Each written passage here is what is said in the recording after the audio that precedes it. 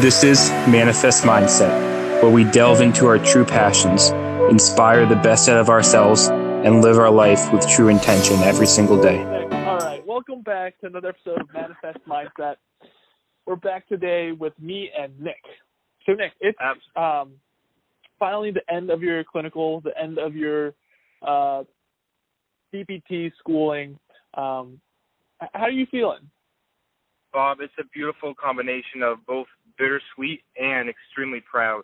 Not only, and the pride, the best part about it is the pride isn't focused on myself at all. The pride is focused on all the patients I've had, all the therapists that I've been able to have as a part of my life and be involved in, really the whole team aspect going on. And it's been an absolute incredible journey all along the way that I wouldn't trade for a thing.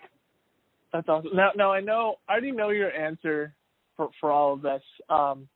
Well, the question I'm about to ask you, but you spent 6 years in school for physical therapy, and I know, like, you personally, like, you love PT, but for somebody out there that's wondering about PT, do you think it was worth it to you? Bob, that's a fantastic question. And I'm going to answer with, it is always worth following your passions. And if when you're following your passions and your passion is growing, absolutely. I mean, that's the definition of where we need to continue, where we need to keep growing along in our lives. But that question has been asked to me by a couple other people recently. Oh, really? One by a student 2 years below me, and they were debating whether they should return to school or not. Some faculty changes, some other things going on, and asking at that point, after already been through 3 years of undergrad and then the full undergrad and the grad school year, is it worth it still? And after a long discussion with her, my answer was yes, it was. And she had some other stuff going on as well. Then actually to my younger cousin too. She's had an internship over the summer. She is I believe a rising junior at Northeastern, and not in physical therapy, but she was in healthcare communication, healthcare policy, something along those lines. And she was in this internship over the summer, a really cool thing where she could shadow a ton of people during her off time. So she's getting paid. She's working in a lab for 20 hours a week. The other 20 hours a week she can still get paid to shadow basically whoever in the hospital she wants. And she really took a liking for physical therapy. And I've been trying to get her. She's been very motivated, and we've been trying to get her to consider different aspects of it. So she's going to be going that route as well. Okay, wow. That's a solid yes. A solid 10 out of 10 from you, Nick. Now, that being said, Bob, I'm going to play devil's advocate here. Was it worth it for myself? A 15 out of 10. Easily. But I've had another good friend of mine that, thought he wanted to do physical therapy, went through the program for part of it, and, he came with some resistance for sure, but he certainly found that, that was not his passion, what he was called for, and he went into the military instead, and he's loving his time there and continuing to grow. So certainly, every profession is not for everybody. But what I love about physical therapy is, for me, physical therapy gives me the most freedom, the most autonomy to be direct with my patients, have the time of care I want, and it's more than just physical therapy. It's my vocation as a healer in this world and my ability to fulfill that. Yeah, that's awesome, Nick. No, I agree, and this also, I think this also touches upon a subject we talked about two or three episodes ago about, like, the sunken ship, the sunken fallacy, something. Sunken ship fallacy. The sunken ship fallacy, absolutely. Yeah. So like with PT school, like there's a lot of investment, a lot of time, and then like if you're midway through and you're feeling like it's not worth it, are you going to jump ship or are you going to stay on ship because you invested so much time? Now I know, like, it's 100% worth it for you. It's also 100% worth it for me as I'm going through it. But I can see how it can be hard to detach yourself from college in general, because you invested so much into it. Bob, that's a really good question. Not only investing financially, which is significant, but also emotionally, intellectually, all the effort and time you put into it. You don't want to feel like it's all for naught. What I would say is I have two main points to talk about with this. The first one being is you need to invest in yourself, and you need to get creative. You need to give yourself permission to get creative with what you're doing. For me and for you as well, we've added different elements beyond just, hey, here are my physical therapy courses I'm learning a lot from. What do I want to create this experience to be for myself? And you have to have ownership over that process. And that's huge no matter what field you're going into. I think that changes everything for people, even if it's only a very small amount, but to have that creativity at hand. The other thing, Bob, is we talked about jumping ship. Where the heck are you jumping to?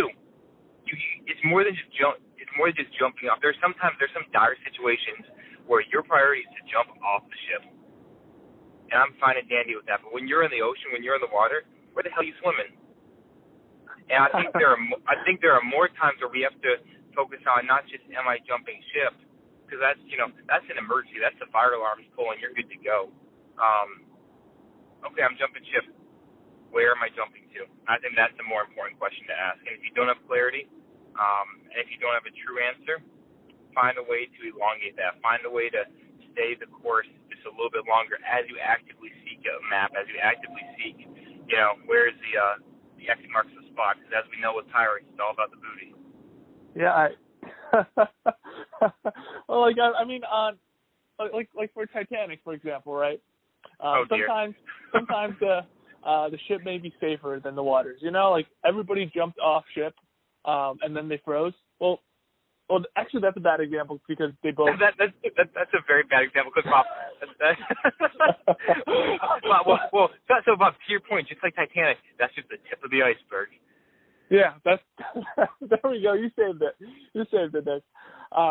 So I also want to ask you this, Nick. Last week we talked about you had these two great decisions, and you were approaching the end of your clinical. Now I know you do have still a lot of time to decide as you're preparing to take your PT license exam. But the last week we ended off with the consensus of whatever choice you make, the two options that you presented with yourself, which are great options. No matter what option you pick, they're all great options. I'm just curious if you want to elaborate some more of where your mindset is with that right now. Absolutely, Bob. And great question. First of all, it's still steadfast in whatever I choose. The worst thing I can do is half-ass anything, especially to this degree. And in this point in my life, it's never half-ass anything, never settle for anything. Now, that being said, I'm going to go forward with the residency program, one of the two residency programs I'm applying to. My reason for which is because it's a year-long program. It's intensive. It's multiple mentors along the way. And I'm a man of opportunity to keep my options open. So if I go through with these residency, there's certainly an opportunity. There may be an opportunity in the future to expand down here as well in Dallas. Yeah. But if I start out in Dallas, in my mind, I'm foregoing the benefit of taking the residency. Wow, that's good. Good for you for making that solid decision and committing to it. Because from what I'm hearing in your voice, you sound very committed to the decision you made, and you're not looking back. So you walk the path, and then you're not turning back and thinking to yourself, oh God, what if I made that choice? What would happen? So that's really great, Nick. I'm really happy for you. Do you have any residencies in mind? You talked about one, I think, in California, a residency. Yep. So it's there are two in mind. One is out in California, Kaiser Permanente for Southern California. The other one is in New York State at Cuba Medical Center, which is upstate. Yes, perfect. Good for you. I hope you get into both, and good things will happen. Hey, much appreciated, Bob. And like you said, it's exciting thing about the possibilities, and I think it's fascinating and funny in our mind how, at least for me, and this may be true for others as well, Bob, I'd like to hear your opinion. For me, as I was going through these choices, it seems like our brain processes these things very similar. It processes, I have two really good choices where I'd be so freaking happy at either one. Our brain appears to process this the same way as if I have two awful choices, two life or death choices that are two bad, choose the lesser of the two evils, or that they are both just as evil. And our mind processes that very similarly. Now, if it's just a good choice and a bad choice, well, that's not a choice. You just do it. There's no decision based on that. You do what's better. But I find it really fascinating with the mindset aspect of how we interpret two really good choices for two two really bad choices, and I wonder if that does lead to undue stress for many people. Yeah, there's this whole idea of paralysis by analysis, or I guess that in general. But I think that like our brains, like we lived for a pretty long time. Not me personally, but like our brain has been since the Stone Age, I assume, and they're always in this survival mechanism mindset of thinking. I still think that's how the mind thinks, and it's doing its very best to survive and to protect itself. And even when there's two good choices or two bad choices, the brain, I feel like it perceives it in a way that it's a life or death situation. Now that's just my opinion, but I feel like that from what you said, that's what the circumstances, I guess, is. What do you agree, Nick? Oh, well, absolutely, Bob. There are physiological mechanisms in our body, whether it's related to the neurological system or otherwise, that put us in those situations that give us the perception that, as you've talked about many times with that story, the lion is still in the room, the pressure is on, there's this sympathetic response, and what are you going to do? What are you going to do when the lion, the perceived threat, is in that room, the perceived urgency? Yes. Thank you for making that more scientific for me. I appreciate it. But no, that's great that you made a decision, and I'm very proud of you, Nick. Thank you, Bob. And I mean, it's an exciting time. And I hope I'm not hogging too much of this talking right here, but it's an exciting time in my life. You know, finishing, like I said, with the program, and you know, getting great reviews, really good feedback. Just an amazing time down here during these 12 weeks of my clinic. And you know, every single person, every single physical therapist that treats in this clinic has their OCS and many other certifications. But as we know, it's not about the letters behind your name and all the fellowships and all that other stuff, or the chiropractic degrees, but it's about the quality with the quality that you treat the patients and the intellect you have behind it and what you were able to do. And they were a incredible example of living to the highest degree of that. And I learned a ton over the clinical. That's perfect. Now, I do want to reflect on something that you just said. That you said that I don't want to be hogging a lot of the time of this conversation. Now, I think that could be our topic for today. So where I'm getting at is that for me, there's nothing going on as I perceive. Like how I look at my life right now, it's like nothing's going on. I'm making zero progress or nothing's going on. Because of the mundane, I guess, daily activities of life. Sure, you may be, just like our body, you know, we may be making progress, but we're making a progress in a velocity. And our body doesn't sense velocity very well. It senses a change in acceleration, the speeding up or slowing down. So you've got a solid velocity, Bob, but the acceleration isn't changing. Thank you so much for understanding my sentences and making them actually coherent, because I wasn't sure if I was making sense. But I think, yeah, you're right. Like every day you're doing things that are moving you up the needle tinily up. So the needle's moving up and down, or it's moving up very small and very slowly. But as you look every day, it doesn't look like the needle's moving at all. But then over a long period of time, that needle's moving, right? Was that what you were getting at, Nick? Because that's where I was getting at. Ooh, let's run with that, Bob. Keep on going, bud. All right. Because so basically, I said that there's nothing really going on with my life right now, but I'm doing these little tasks every day that are moving the needle. But in my eyes, they don't seem like it's much. It doesn't seem like it's something noteworthy of talking about. But there was this thing that I saw about how you want to document stuff, right?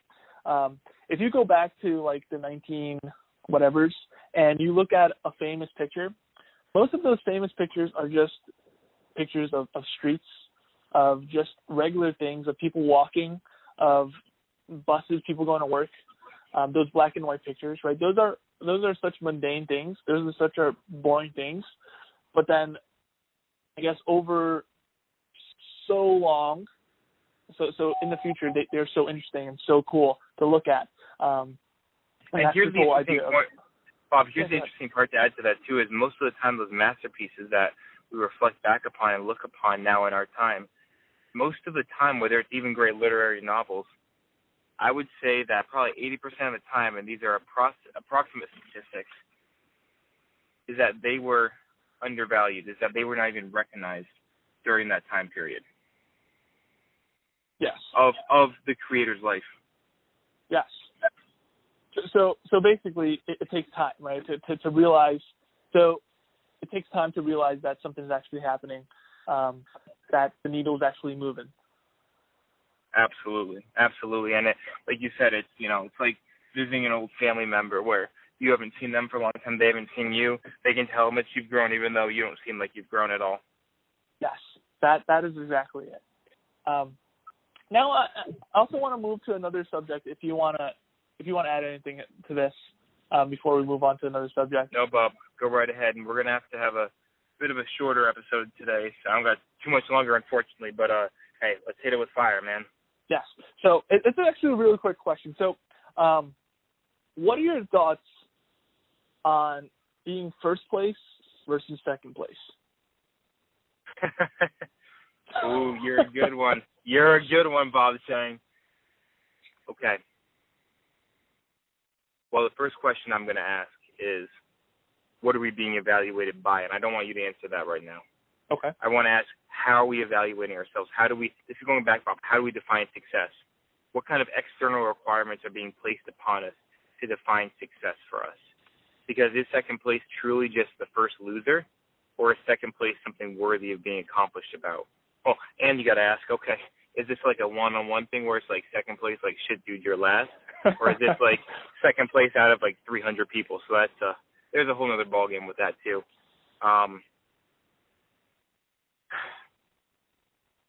When I think about myself, and so again, I receive feedback that I've been the best student that's gone through that clinic and everything. And in my mind, I'm like, okay, what's it out of like 25 people or 30 people or whatever? Not a huge sample size. But so I'm like, I'm complimented, but it certainly could be more. And I say that humbly because I don't, especially lately as I define my own journey, my own path, the direction I want to go, why am I competing with a person who wants to do neurological PT? That's not my passion. That's not my field. And people with this other stuff is, Bob, I feel like I have so uniquely created and cultivated my position in physical therapy, and I will continue to. Why am I competing with other people? It's good to recognize, hey, this is where you came from. These are these other factors involved. But I am me, and ain't nobody going to do me better than me. And so maybe it's a lame excuse because there can only be one first place when I'm just competing with myself. But I need to be better and better than myself in the past, and I need to be better than my prediction for myself in the future. And I'd say that's my competition. And I've certainly, in that regard, Bob, I've lost to myself before. I've lost to the competition where it's been me against myself, and I'm like, damn, you could have done a little bit better, kid. Wow.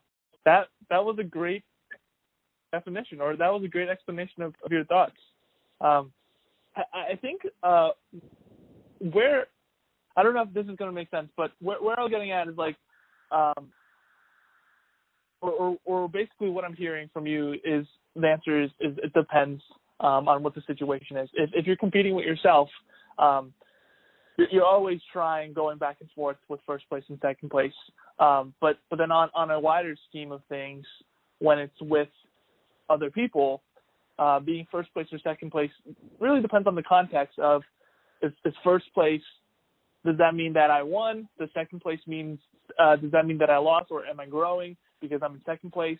Right. I don't know. And is it, and where do we put our value? Do we put as much value on these external requirements as we do as the internal? And certainly I'm not one to argue that, hey, the external doesn't matter at all, because I think it does. I think there's a certain, it's important to be able to say, here are the external standards that are placed upon me, the environment, and can I rise to that challenge?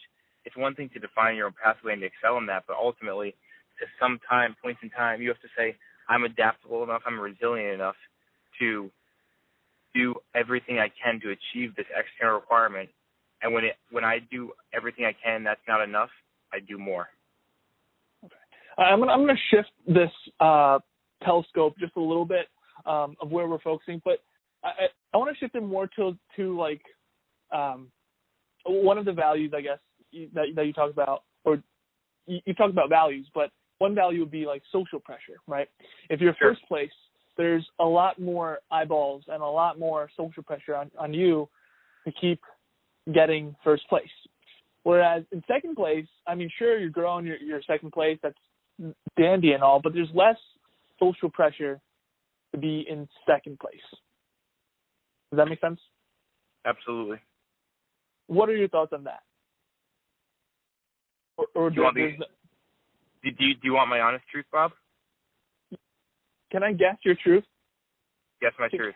Okay, so basically, you're going to say that you're competing with yourself. It doesn't matter what other people think. Is that what you're going to say, Nick? You use a bit more sober language. I would just say, who the F cares? Is from my perspective, is my honest answer, because it's social pressure this, social pressure that. Bob, I used to be far more self-conscious than what I am, and I think that comes with having a mission for yourself now. I don't care that much, and I'm going to be completely frank with you. Is there social pressure for this, that, or the other thing? There's social pressure all around us. Why do I care about that? What do I have to conform to get a certain place or achievement? I'm finding more and more that these external things that we value as a society and as a whole that we get recognized for, and I've seen it time and time again for different awards and these other things, what are we really valuing? What are we actually valuing within that? And yes, there's validity here and there in some aspects, but it doesn't tell the whole story. Wow. That is, Nick, you are really an inspiration and truly a powerful, I guess, controller of your mindset. I don't know if that's the right terminology, but well, Bob, it's a work in progress, and I've certainly got more work to do. But yes, I've only got another week here at my personal training job and everything. I was saying bye to one of the people I'm working with, a radiologist, and he was funny at the end. He said a few sarcastic things, and one thing he said at the end was, "Well, we're gonna miss you. This is you're the institution's brightest here." And I said, "Well, shit. I feel bad for the rest of the institution. If I'm the brightest here, we're screwed." Oh man, that is great. You're so humble, Nick, and you're so wise at the same time. That is a great combination, and there's so much good things that are going to happen to you. That's all I can say, Nick. You're amazing. Coming from a good friend, Bob, much appreciated, and thank you for asking the right questions. I did a podcast on this topic earlier that, if you're not getting the answers you want, you're asking the wrong question, and it's on you and having the ownership behind that, and you do a fantastic job owning that for yourself, for who you are and what you're trying to make yourself to be. So it's always been a blessing getting to know you in this journey. Bob, as we wrap this up, I want to send a message out there for everybody, and that's the point of this podcast, is to think about, as you make your decisions, what role does social pressure have, whether that's you, like in my situation, choosing between a job or choosing between value of different places or ranking. Then where do you place your value between external and internal motivation and desires? Because you truly can't ignore both of them. You have to consider them both. But where do you place your value? I think those are the questions we need to consider and ask ourselves daily. Wow, that's great. That's great, Nick. So going back to the accountability thing. So yes. I wrote a post about doing CrossFit for a month and then posted that. And you might be thinking, how does that relate to acupuncture? It doesn't, but I feel like it can build some sort of, I guess, credibility with people that are trying to exercise more, trying to start exercising, or even, it doesn't have to be CrossFit, just exercise in general. So I wrote that, posted it, and yeah, that's what's been happening. I love it, Bob. And like you said, you're acknowledging that, hey, this isn't directly for the subject, but here's how it relates. And more importantly, here is my intention behind that. So I care less about, does it can I make up some arbitrary bullshit rationale, or no, this is what I intended for, and maybe I didn't plan out everything to crossing my T's, dotting my I's, but here's how it connects and here's how it plays into the overall variety and stability of the blog. I love it. All right. So my goal next week is to just create another blog post, just put it on Facebook and see how it goes. Love All it. right, Nick, do you have anything else you want to add besides all the wise words that you put on this podcast today? Yeah, I'll add one more thing. Take everything we say, take everything anybody says, take anything yourself that you say to yourself with a grain of salt. It's all in the situation. It's all in a certain aspect. The most powerful tool of all is understanding and controlling your mindset. Know thyself. And you can't know thyself if you don't know. You don't just take somebody's word for what it is. Just because, I say something, do not hold it for absolute truth. It is true for me. And yes, we live in an age of relativism that I think sometimes is far too overboard. And there are these truths out there, but take it with a grain of salt and experience it for yourself. Adopt it into your life as a trial period and find it out for yourself. Wow. Perfect. Thank you, Nick. And I'll see you next week. All right, Bob Chang. Keep it up.